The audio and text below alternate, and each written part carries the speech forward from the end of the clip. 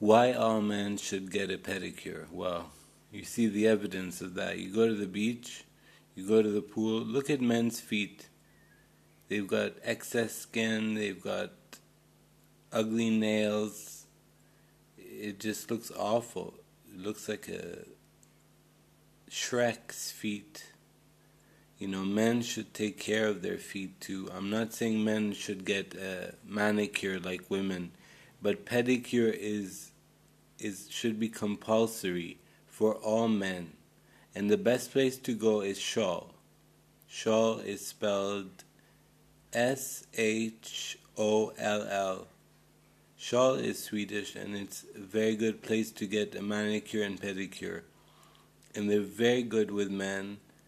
I went there 3 months ago. You don't need to do it every day, every month.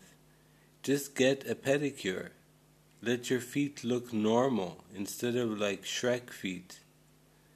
Why all men are so scared, or they think, oh, I'll look gay if I get a pedicure. No, you look normal.